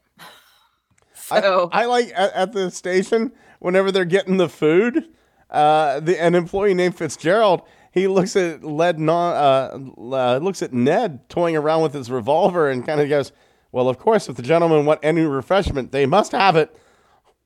Yeah. I like the language and manner of doing these things. Like, you know, instead of just saying, well, he has a gun, so of course I'm going to give him anything he wants. Mm-hmm. Oh, if the gentleman requires any refreshment. It's very polite. Yeah, it is. We need more of that in today's society. We certainly do. Instead of guy with a gun. First off, the guy would bust into a 7-Eleven convenience store and go, motherfucker, give me a pretzel. And the guy behind the counter was to go, somebody get this motherfucker a pretzel. No, there's no class in our crime anymore. Yeah, you're right about that. Yeah. There isn't. They have a purpose for these clothes and gun. It's not just because they liked the underwear. They use that in their next venture, which is to go rob a bank, which they do even while they still have the hostages back at the sheep station. And on their way, they're prepping for the robbery by cutting down some telegraph poles and some wires. There's some railway workers. That's always hard to say. Railway workers who, kind of raise an objection to this idea. And they're like, okay, you're hostages too. Here you go. Yep. So they do their bank robbing and then have a whiskey with the bank manager at the manager's invitation. Again, class. Yeah. They rob the bank and then the manager's like, let's have a whiskey, boys. The last time I've seen real class like this, God, I wish I could remember. It was a news anchor who was being held hostage by a guy wanting him to read his manifesto. The guy believed that his father and his mom had been replaced by alien robots. And the guy, like the newspaper reporter just went, like the news anchor just went, okay, I'll read it. He goes, reads it off. And the guy, he goes, looks at the guy and goes, I just want to say that was very well written. I'd like to shake your hand. And the guy just kind of looks at him stunned and shakes his hand and goes, I can't believe you did that for me. And the guy goes, oh, after all this time, you thought I wasn't going to do this for you? The police come in and draw a gun on him. Like the guy hands the anchor the gun, and the anchor goes, no, don't hurt him, guys. He gave me the gun. I got the gun. It's okay. Don't hurt him. I feel like, I don't know if you mentioned where this occurred, but it feels very Canadian. Oh my God. I will do some annoying typing and I'll look it up for you. Don't worry about it. Well, if anybody knows this, actually, let's engage the listeners. Yes. If anybody knows this, come and share your knowledge with us about this case that Scott just mentioned on our Facebook or our Twitter. Give us Old Timey Crimey on both. Come and tell us the thing that we can't think of right now, and tell us if it's Canadian. Tell me if I'm right, please. Tell me if I'm wrong. But either one, whichever is the case. Honestly. I hope somebody comes up with that, because that'll be pretty fun. Scott is trying so hard not to look it up. It's driving him crazy. I can tell. That would be that would be great. I wanna just come up with it. Like, I'm fighting everything I've got. I'm fighting everything I've got to fucking look this up. And I know somebody is gonna say David Horowitz. No, it wasn't David Horowitz. That was a different thing. But yeah. Oh, geez. It's so hard not to Google things, isn't it? Oh, God, it's so hard. The answer's right there. Remember, there used to be a time when we didn't know and just wouldn't know? All right. It's think of it as an exercise in self-control. Yeah. So, I won't be able to focus for the rest of the podcast. Solve Scott's frustration. All right. So the Kelly gang goes back to the sheep station. Hostages are still there. I mean, they left a couple guys behind to keep the hostages, hostage. And they hang out some more, and then they get ready to leave. They had held these people hostage for probably around 30 hours or so, with no one in the town any the wiser. And this is where a criminal with a heart always gets me. Kelly was going to steal a guy's watch on his way out. Mr. And the McDougal. guy was like, yes, Mr. McDougal. And he was like, I actually got that from my mother, and she's passed away. And so Kelly was like, oh, nope, it's all good. You keep it. Sorry about your mom. My condolences. And then they left. Like, there's something about a criminal. I hate that he's a criminal, but I love that he does have a heart and he has something of a conscience, that he's going to see sometimes the error of his ways, even as he's about to do something. He has the conscience enough to back out instead of being a hard-nosed bastard about it. Well, he didn't even say, nope, I'm not going to take it. He actually looks at him and goes, sir, I wouldn't take that under any circumstance. Yeah. It's really nice. Yeah. Now, January 1879, the police are really trying to put the pressure on people here. So they round up 23 of Kelly's friends, toss them in jail, keep them there for the next 3 months with no charges. This is unconscionable, and definitely that's what the locals feel. They start getting pissed off. And so finally, the friends are let out. Some of them are as much as 50 miles away from their home, but they're just left to their own devices as far as getting out. There's no transportation, no money, nothing. None of them were given any money or transported back. It was none of them. So it wasn't like, well, we've got like $5. We can give like 5 of these people a $1 ticket back home. No, nobody had any money. It really was. The cops were not much better than the criminals. Yeah. Can't even split an Uber. Yeah. The police at this point still haven't learned their lesson about not pissing off the public in their methods.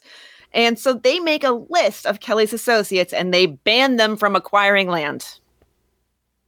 No You land. know Then- this guy. You'll never own a house. Fuck you and your family. Yeah. Enjoy living in that refrigerator box. We don't even have refrigerators yet.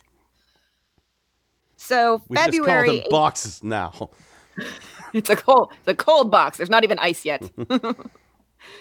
February 1879, the gang decides, let's crime even harder. It's crime spree 2.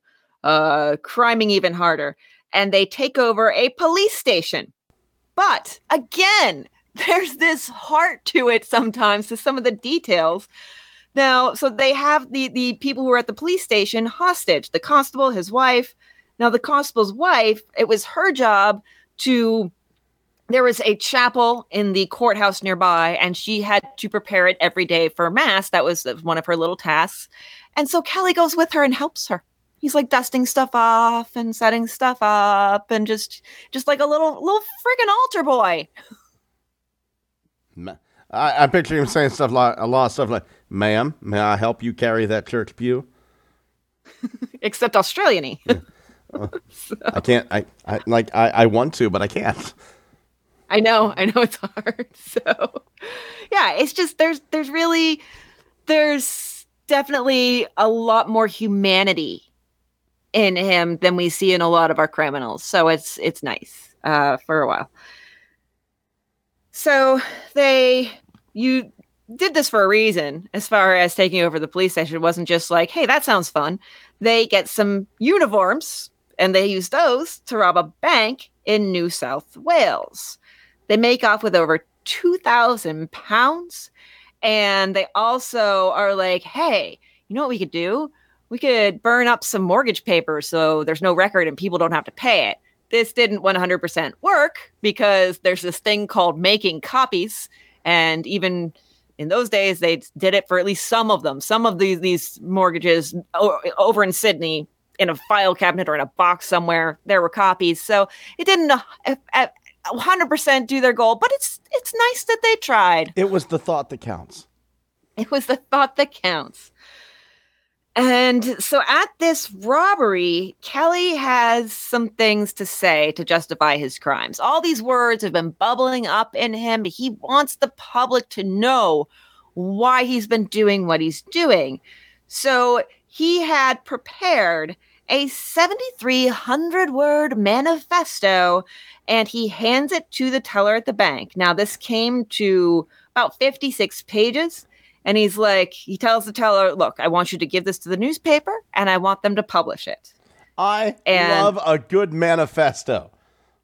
It is a very good manifesto. So the public only gets bits and pieces because that's all the public, or that's all the government will allow them. But we have here, there's a lot of complaints about the squattocracy and how they mistreated the selectors. There's also, of course, a lot of insults at the police. And this is my favorite. This might be my favorite thing ever. He calls the police a parcel of big, ugly, fat-necked, wombat-headed, big-bellied, magpie-legged, narrow-hipped, splaw-footed sons of Irish bailiffs or English landlords. Well, There you go. Yeah. I like in the bank, the accountant that Kelly's accomplice Byrne shows to the accountant, Mr. Living. It was written, the shock caused Living to stutter, and it has been alleged that he stuttered for the rest of his life. Oh my gosh. That is something. Yeah, so Kelly ends this manifesto basically by saying my orders must be obeyed. So he's starting to take a little authoritarian bent here himself. Now, he seems to still have a friendly relationship with the locals. They go to hotels and, have some drinks with some local people. The reward is now amped up. the New South Wales government and some banks get together and they offer £4,000. And Victoria's government is like, we'll do the same. That's 4,000, another 4,000. So that'd be about 1.5 million in Australia today. And I think roughly. It's hard to, we don't do a whole lot of Australian crime, so I don't have that process bookmarked. So I'll get there. And, or otherwise, if I didn't get that calculation, I got it from a source. One of the two. Blame someone else. It's not our fault. There you go. But the thing is, this is such a high reward that all the police want it. So all it does is create a lot of infighting. Like, it's everything they do is stupid and fails. So the public is also still very against the police too. So even this huge reward, they're still kind of like, probably not. I mean, caught off as a constable out there in the hot desert outback sun, painting a black hole on the side of a goddamn mountain with a sign that said, "Hey, Ned Kelly, money in here." Yeah, that's basically them. He put a big pile of Vegemite in the middle of the road on a big X with an anvil over the top. And the officer let the anvil go, and somehow it hit him in the head. I don't understand it. And Ned went beep, beep, and ran off. We're really into the Acme assassinations today. I mean, it kind of gets into that. I mean, they're using devices here shortly. Yeah. Things are quiet for a while. There was an incident where the captain of a ship goes to the police and he says, I think a couple of ladies came that were Kelly's sisters, inquiring about whether I would take on 4 to 5 men on my voyage to California. But even though they tried to do a little sting here, nothing happened. And there wasn't really any clear evidence that the whole thing happened at all. And in April 1880, the Felons Apprehension Act expires. And a notice goes out that the reward from the government would, come July, be canceled. So, time's a short. You better get catching a criminal if you want to cash in. Then June 1880 comes. And this is sort of, things start to intensify. The police had all right, so Joe Byrne, a member of the gang, he had a lifelong friend, Aaron Sherritt. And Aaron Sherritt had been going to the police and giving them information and help, but it was really false. It was meant to lead them astray. The police figure that out, so they make Sherritt kind of an unwitting, unwilling double agent. They make the gang think that Sherritt is on the police force's side in an attempt to draw them out. And right here, okay, this is devious, it's clever, it's smart, but just wait. So, the gang buys it. Byrne goes to the house of his lifelong friend, Sherritt. Sherritt opens the door, and Byrne just, bang, shoots him right there. Sherritt's dead. And because the police were hoping to draw the gang out, they had Sherritt under police protection. Police were in his home.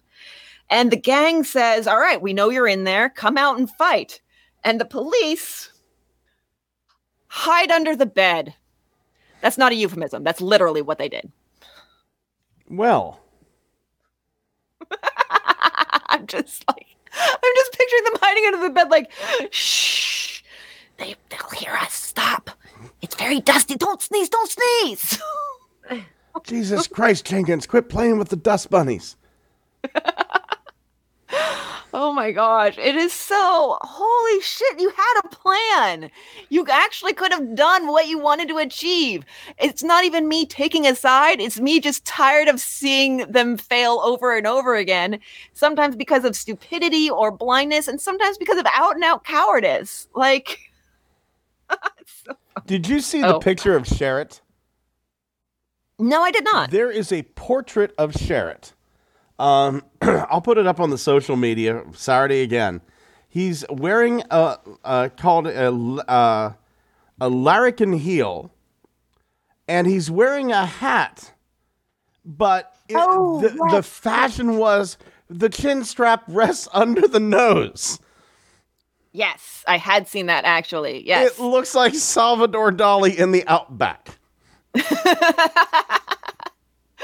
Yeah, it's definitely, it's a weird fashion. It's like, why was this a thing? Okay, all right. Yeah, that it couldn't have been comfortable either, having that chin strap under your nose. Imagine sneezing. Yeah, right? God, that thing must have been filthy if you had a cold. Oh, gosh. So yeah, that happens. And then the gang, all right, they have a plan. They're going to go off to, I meant to look up how to pronounce this, but I didn't. Glenrowan? Which do you guys think I should go with? Glenrowan. I would go Glenrowan, because it just sounds like you're saying more Australian-y. Glenrowan. Yeah, Scott makes a good case. Okay, I'm going to go with Glenrowan. And the gang has a plan here. And this is ambitious. They're going to establish their own government, the Republic of Northeast Victoria. I know that bushrangers are like Australia's version of cowboys.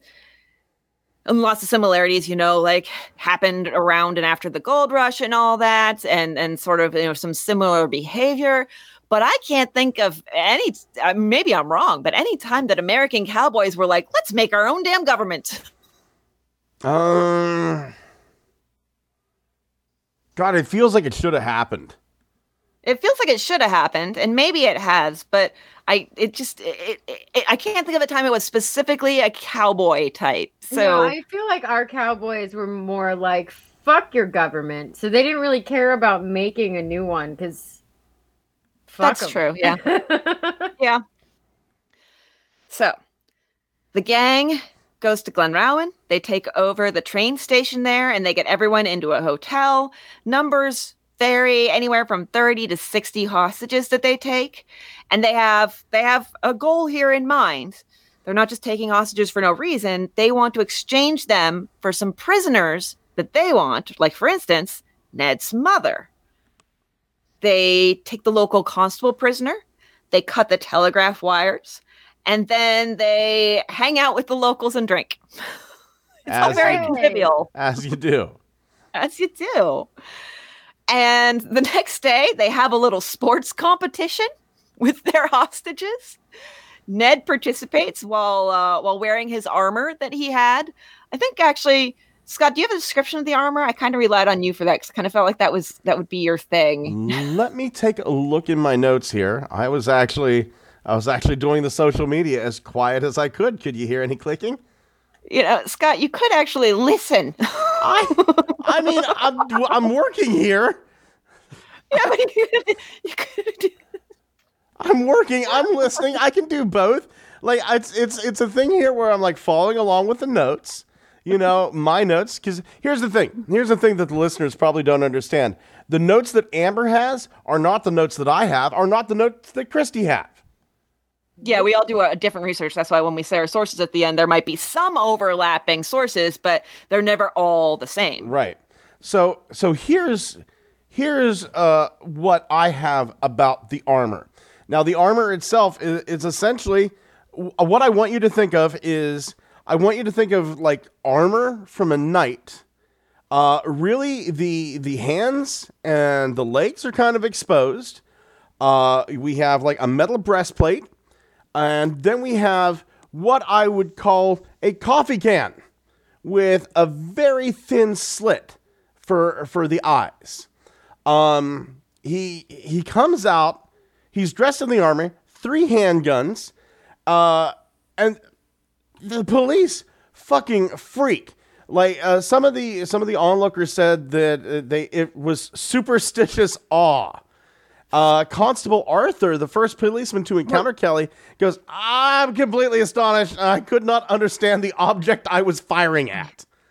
Yeah. Well, that's down the line. We're still at the sporting games. Yeah. But yeah. One trooper said it was a bunyip and could not be killed. A bunyip is essentially an Australian Bigfoot. One civil volunteer said it was the devil. And journalist Tom Carrington wrote, I want you to picture this in your head, and I realize this is in the future. But Tom Carrington said, with the steam rising from the ground, it looked all the world like the ghosts of Hamlet's father, with no head, only a very long, thick neck. It was the most extraordinary sight I ever saw or read of in my life, and I felt fairly spellbound with wonder, and I could not stir or speak. My comparison, especially with the headgear, would be he reminds me of you guys ever seen Lord Buckethead? Britain's guy? No. You've never heard of Lord Buckethead? Oh my gosh. Okay. No, I haven't. I have not heard of Lord Buckethead. Okay. He was a candidate in the British general election. And he's a self-described, this is all from The Guardian, he's a self-described intergalactic space lord. Nobody knows his real name. And he won 249 votes in the Berkshire contest. And it's not the first time a Buckethead, we don't know if it's the same Buckethead, one of them went against Margaret Thatcher in 87, got 131 votes. Another went against John Major in 92. And so Buckethead, in the most recent one, he campaigned on a platform of strong but, quote, not entirely stable leadership, end quote. He also had a manifesto, which he, after the results came in, he said that he had gotten a new Buckethead record. Okay. So, yeah. I found a picture. Oh, go ahead, Amber. I'm sorry. Okay, so it's a letterbox style headpiece, which I really hope to mean like a mailbox, because that's pretty much what it looked like. They constructed the suits from mold boards, which are the thick metal parts of a farmer's plow. They acquired these in various ways. They were bought, given to them by farmers, stolen, doesn't really matter. So they made these, and one of the advantages of these, aside from being metal, is that it also made them appear larger. And it's almost like scaring a mountain lion, where if you appear to be a giant, you are going to frighten the people you're facing. For a second, I thought she was still talking about Lord Buckethead. Sure. No, I'm talking about Ned Kelly. But the most important thing about Ned Kelly's particular armor is the sash he wore as a cummerbund under this armor, which was the exact same sash he received from the Shelton family when he saved their son's life. That is one of my favorite details. It's like it was a treasured memento that kind of meant something or symbolized something to him, a moment of heroism that he had. And I really like that. But I would like to punctuate this moment by sharing my screen, Lord Buckethead for Scott and Amber. Can you see that?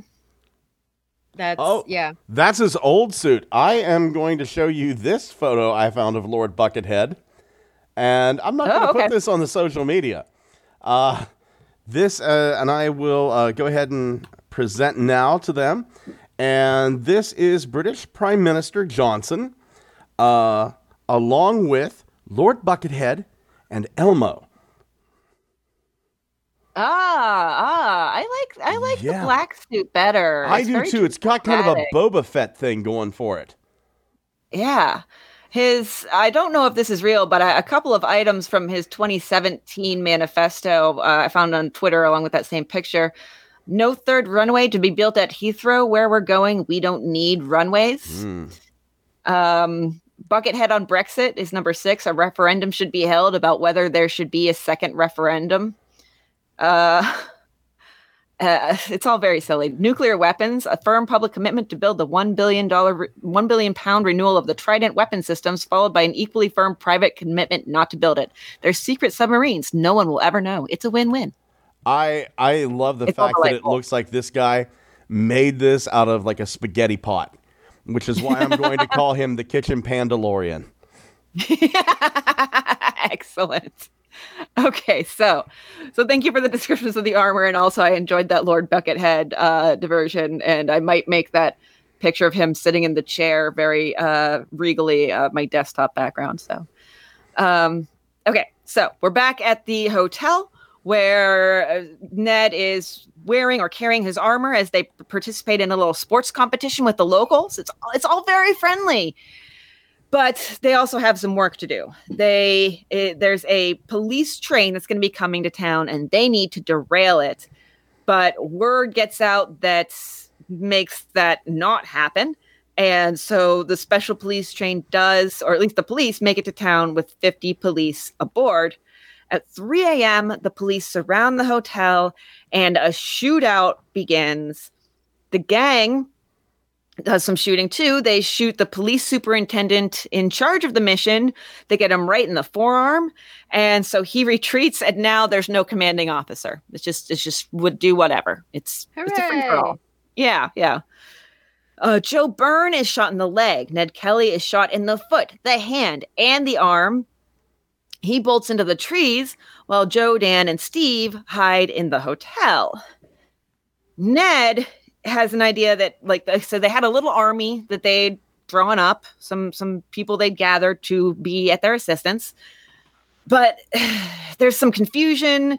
They were going to literally fire rockets for them to rise up. And I think the rockets were fired at the wrong time, or when they wanted to warn the army away. And so there's some confusion there. It's all very chaotic. Rockets. Why the fuck not?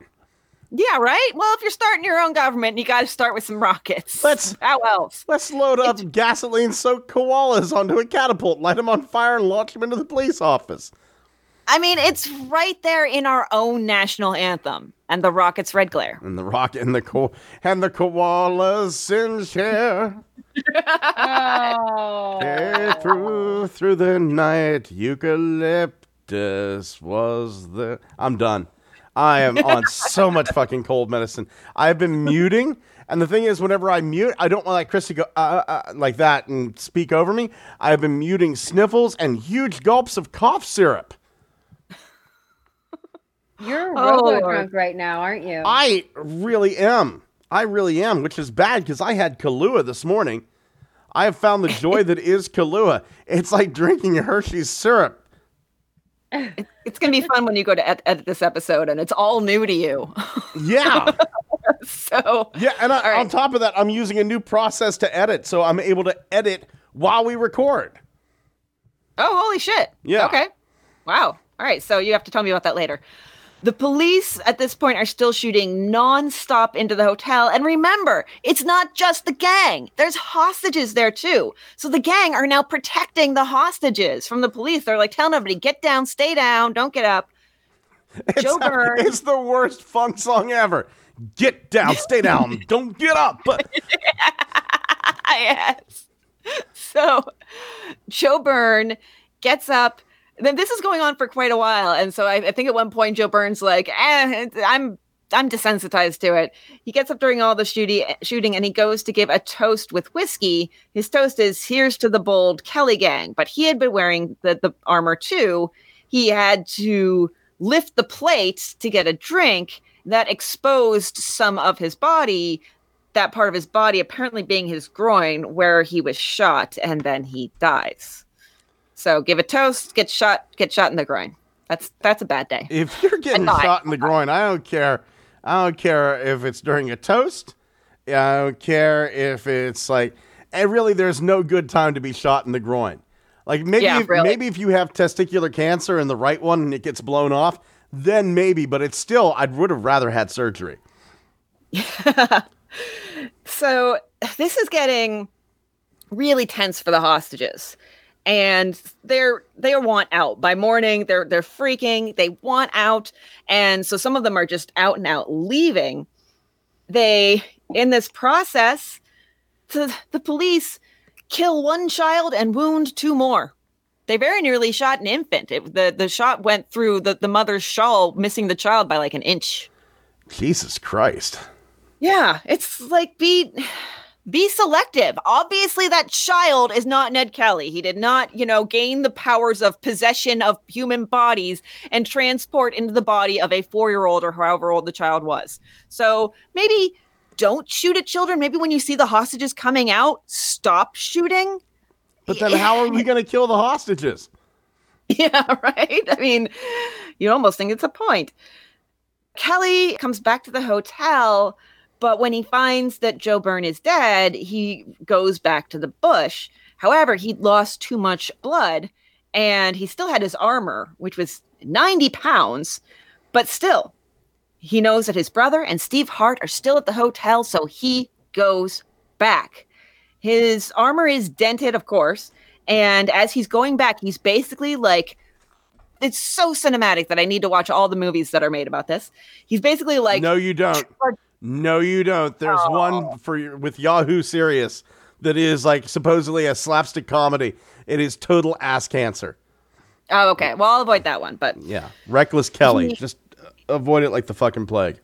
He's essentially like trudging / stomping towards them in his armor. They're freaking out like Scott described earlier, and they're shooting and shooting, but he just keeps going. And so there's becomes to them that superhuman aspect to it. And then finally, not a policeman, because they can't do anything in this story, a railway guard realizes there's a weak point that's not armored, his legs. So he shoots at the legs, and the policemen see it, and they're like, oh, okay, all right, yeah, let's do that. Yeah, hey Joe, shoot at the legs. Well, at that point, they were all trying to get like the hero shot in. According to the book Out of This World, all the police were trying to get the hero shot. They were trying to get their bullet to go into like the 1/8 of an inch slit that Kelly was looking out of in the helmet. Yeah, because the hero shot equals all that money, because guess what? The reward has not expired yet. It expires in like a week or two. So it's still active. There are 28 bullet wounds. They actually, a priest is brought in who delivers the last rites, and then turns around and goes toward the hotel, kind of just in time, because the police think that all the hostages have left and just the remaining outlaws, Dan Kelly and Steve Hart, are there. So one of them burns the hotel down.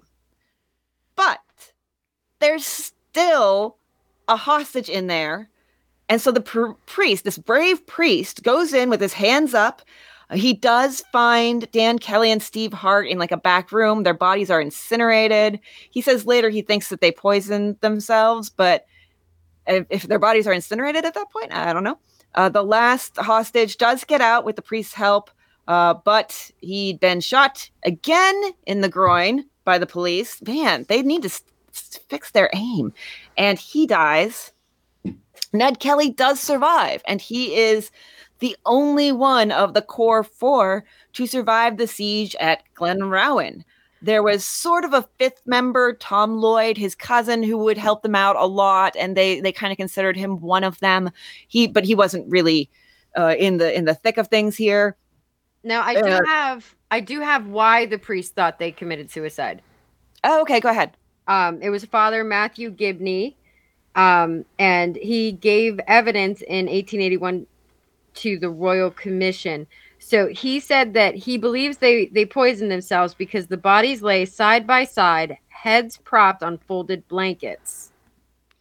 Okay, all right. So it was kind of like let's lay down and die, you know. Yeah. Okay. All right. That does make sense. Thank you. Joe Byrne's mother, remember, Joe Byrne was the one who shot his best friend. His mother had always supported the gang, but she just couldn't accept that Joe had killed his longtime best friend, and she refused to claim Byrne's body. Pretty hard to deal with there. I mean, kid grows up with your son. He's like a member of the family, and you don't want to, she was probably already devastated at his death and at her son's hands. And then that's rough. That's really rough to deal with as a mother, I'm sure. Then we have a trial, of course. Now, the judge is one Sir Redmond Barry. He had also been the one who sentenced Mrs. Kelly. And he'd said, back then,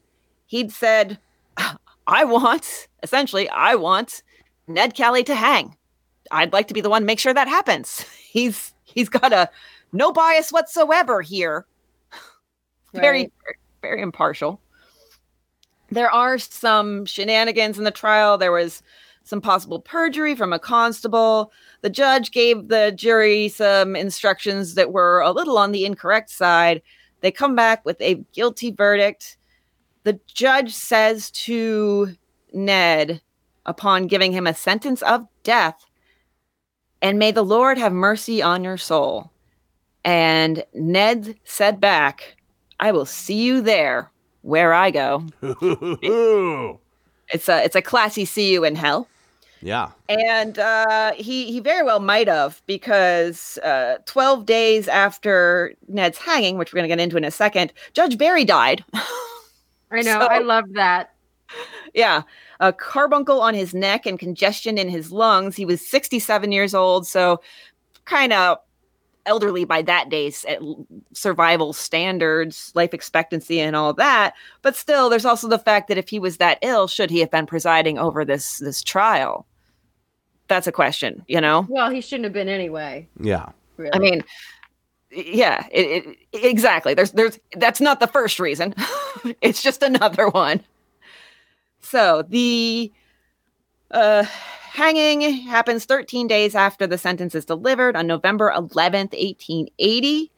Ned is hung, but there was a rousing public opinion that is against it. Over 32,000 people signed a petition against the sentence of hanging. They had marches, they had public meetings, but in the end, it still happened.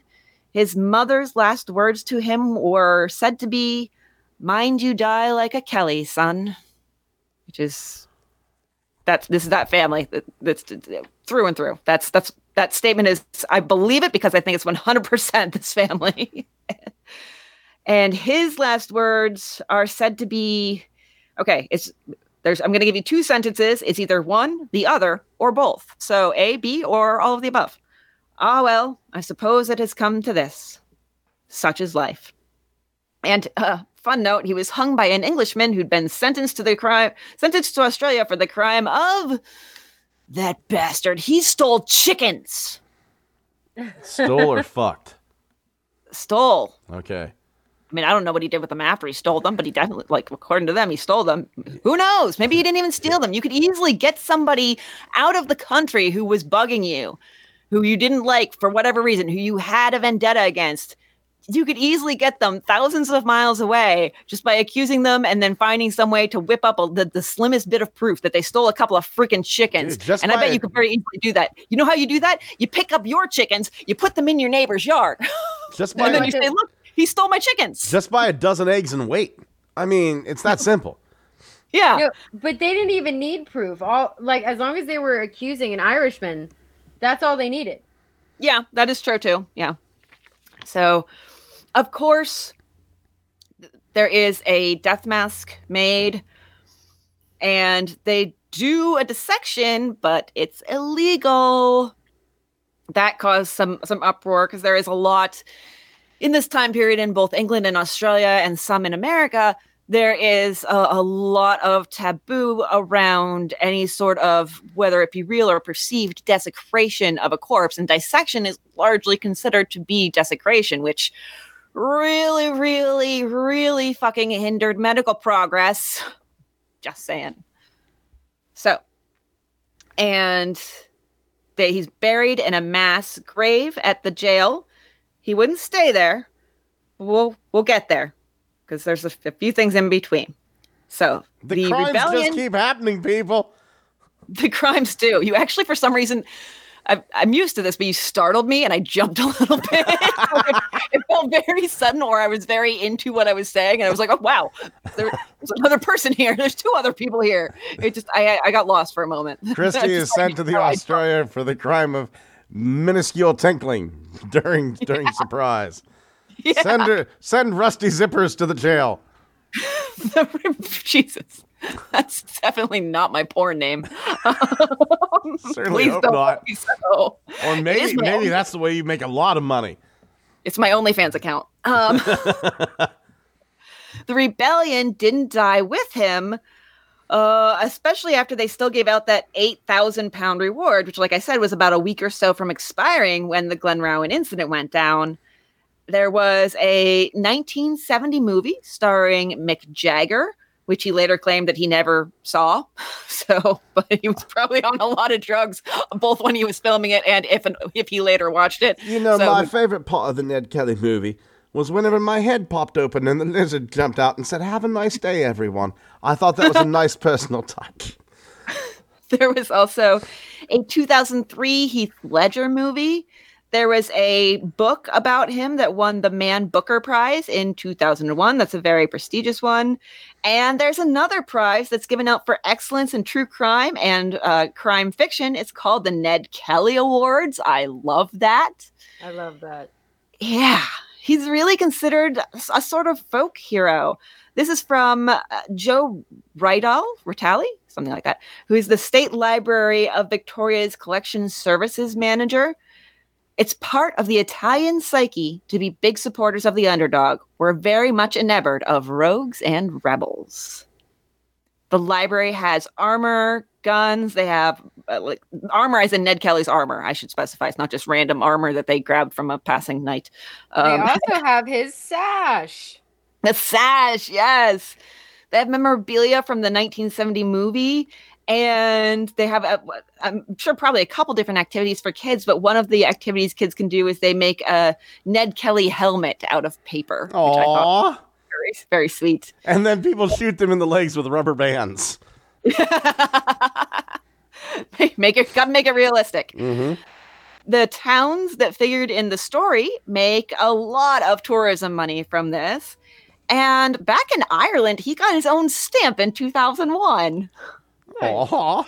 I love that. It was at one point when I was Googling, I typed in Ned Kelly and I went to type something else and stamp came up as a suggested word. And I was like, okay, now I have to look at this.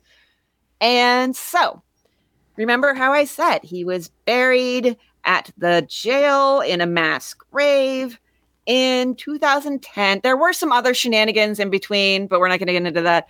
Then 2010, they found his remains with the help of DNA. And in 2013, he was finally buried with his mother. The grave is still unmarked because there's some worried about vandalism because despite the fact that this really fuels tourism dollars and it was 150 years ago almost, there's still some people have some bitterness and anger towards descendants in the area. There's still a little bit of dissension. So even to this day, still a little bit of a decisive figure. Divisive figure. There we go. Decisive and devices. Both works. I just messed it up. More cough syrup for me. But yeah, again, I did it again. Both work. I say the wrong word, but it's also the right word. So that is everything I have on Ned Kelly. Do you guys have anything else? That's a great job. Oh, thank you. Yeah. Yeah, you're so messed up on cold cough syrup. I really am. I'm like, he doesn't even. I could have just sat here and gone like for an hour and a half, and Scott would be like, "That was a great job." I mean, the only thing I have, and it's barely worth mentioning. During the Great Depression, the Bayside City Council built a wall to protect the local beaches from erosions. So where do we get the stones? They're taken from the outer walls of the old Melbourne jail and included the headstones of those who were executed and buried. So Kelly's gravestone is actually in this wall someplace facing inward. Oh, wow. That's unbelievable. And that's the only other thing that I have. Wow. Amber, you have anything else? The only other thing I had was somebody had mentioned that if Kelly was actually tried today and had proper legal representation, he never would have been put in jail or accused of murder. You know, I 100% agree with that. Yeah. Yeah, a lot of this happened as a result of whatever the hell Fitzpatrick was up to, which is still very unclear. But it's unclear whether whether Kelly was even there. And so you could definitely make the argument that, you know, first of all, some of his previous cases, he probably would have ended up getting away without a charge or pleading down or something, if that was possible then. And then just the very fact that what happened with Fitzpatrick at his house, you know, like That I could easily see a competent lawyer managing to sway a jury with all those competing narratives. Your Honor, what the fuck? Indeed. What the honest fuck? Yeah. But like honestly, that was part of the reason that he was looked up to, because he and his family were being wronged, and he stood up to that. So he's a folk hero for the poor, but then all the police families are like, he's just a criminal. Yeah, you do have. I don't think we've seen that anywhere recently. But yeah, you do have that, and still a little bit today, that division between opinions between the people who couldn't stand up for themselves, like the people around Ned Kelly, who looked up to him and said that's what we need more of around here, because first of all, I got sent over here for stealing a goddamn pigeon. I didn't even know you could own pigeons. I thought they just flew around, but I got sent over here for that. And now, after I did 7 years of jail, now I'm out here and I got the cops up my ass and I can't even own a horse. So yeah, I think we should stand up. Yeah. So yeah, that's kind of how I feel they were feeling that time. And then you had so much friction between the selectors and the squatters, between the English and the Irish, between upper and lower class. It was a pot that was going to boil. And unfortunately, Ned Kelly just got caught up in it, I think. But he was the type of personality that wasn't going to let it bring him down until the very end. Indeed. It was... Man, Ned Kelly's like one of those, you wanted it to end differently. Yeah, absolutely. But given the time period, it's unfortunate. But we can look back and say, yeah, I can pretty much see how it would end that way with all the circumstances around him. He couldn't see it at that point in time. He was hopeful. He was going to start his own damn government. It was like with blackjack and hookers, So yeah. So that is Ned Kelly. All right. I've mentioned the social media, Old Timey Crimey. You can come visit us, Facebook, Twitter. And, don't forget about our merch. We are over on oldtimeycrimey.redbubble.com. If you get there and you see some not safe for work or something, image, just click on it. It's fine. There's nothing super dirty except for that one picture of Scott's balls, but I didn't put it there. Okay. So blame him. Ariana's pumps are looking nice. So, Ariana's what? Pumps. Oh, God. Okay. Her shoes. No, the word sounded like the word that the Australians sling around a lot. Ah, okay. That's why I said, oh, God. It was like I was relieved. All right. So, yeah. And, if you're not the Patreon type, you don't really want to, it's not really a long-term relationship. It's a month-to-month relationship. But if you don't even want that, you just want to slide us a couple of bucks on the nightstand, that's fine. You can do that. And we will do the exact same thing we would do with our Patreons on the show. We will give you a shout out. You can be one of our private dicks. Just send us some money on PayPal, any amount. At oldtimeycrimey@paypal.com. And don't forget to tell a friend. Tell a friend about the show. If you like it, they'll like it. And we certainly have a lot of material for them to binge. Many, many hours of enjoyment and filthy words. One of these days, I'm going to write these things down again so that I know all of my bullshit, because I get to the end of my bullshit and I'm like, I think that's the end of my bullshit, but maybe it's not. I'm going to go ahead and say I'm just done with my bullshit. So that's all mine. So guys, what are we doing this week? Getting dirty looks from Ariana. She just opened the door and stared me down. What did you do? Well, apparently I said something about her pumps, and the door just opened slowly and she looks at me and then closes. Don't you very touch slowly. my shoes. I said they were looking nice. She knows what you're gonna do. Yeah, that's true. She's hoping for it. Okay then, Amber, what are you up to? I'm cooking a lot this week. So that and work and trying to keep my house in some sort of order, but nothing exciting since I don't actually leave here. Yeah, pretty much same here. I'm relaxing a little bit because I just finished up an article for one of friend of the show, Chris Garcia's zines. I wrote about Robert Matthews, a cult leader, for his issue that's going to come out on cults. I have no idea when it's going to come out, so I'm like doing a horrible job at promo. And yeah, just general stuff, I guess. I don't have any specific plans. I'm gonna read probably a lot for the show, but maybe some of my own reading. We mentioned we have an interview that by this point in time, by the time this comes out, will have been probably come out a couple weeks ago. But we mentioned when we were talking with Brian and Lauren from Transatlantic History Ramblings, they mentioned Alison Weir, as she's a very well-known author of British history. And I actually have been reading one of her books. So for like a while now, because I don't have a whole ton of time for personal reading. It's a lot of true crime. So yeah, I've been working on the Lost Tudor Princess and working my way through that. Very detailed and very, very interesting. I'm actually kind of probably going to go read it after the show because I'm excited to see what happens next. And I won't look it up. So that's the one thing about reading like history and like listening to true crime is I'll be listening to something and I want to see pictures, but the second you look something up, you're spoiled. You know? Yeah. So I always have to wait. I'm like, just wait until it's done, and then you can look it up and you can see the pictures and you can insert that into your narrative of what you just heard. So yeah, that's what I'm going to be doing, and I might try doing some cross stitch and embroidery, I guess, because I feel the need to do something artistic. Yeah, that's what I'm doing this week. And well, listeners, that's about our show, I believe. I keep feeling like I'm forgetting something, but I guess not. So thank you, as always, for listening to our filthy words. We hope you have a fantastic weekend.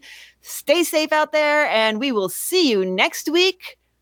Back in the bad old days again. Bye. Toodles, me bugaloos. Bye. My sources this week are Phil Mercer on the BBC, Wikipedia, visit wangaratta.com.au, Irish Central, the State Library of Victoria, Benalla Ensign and Farmers and Squatters Journal, and the Melbourne Argus via Trove. I love those Australian newspaper titles. The Ned Kelly exhibit on Google Arts and Culture, Gabe Paoletti on All That's Interesting, and IronOutlaw.com. Ooh, I like that. I missed that one. My sources this week are irishcentral.com, the website that gets drunk and fights you, wikipedia.org, britannica.com, slv.vic.gov.au, and visit wangaratta.com.au, and of course, I use it all the time, Out of This World, the Illustrated Library of the Bizarre and the Extraordinary. My sources this week are slv.vic.gov.au, bbc.com by Phil Mercer, nma.gov.au, visitmalborn.com, and ironoutlaw.com.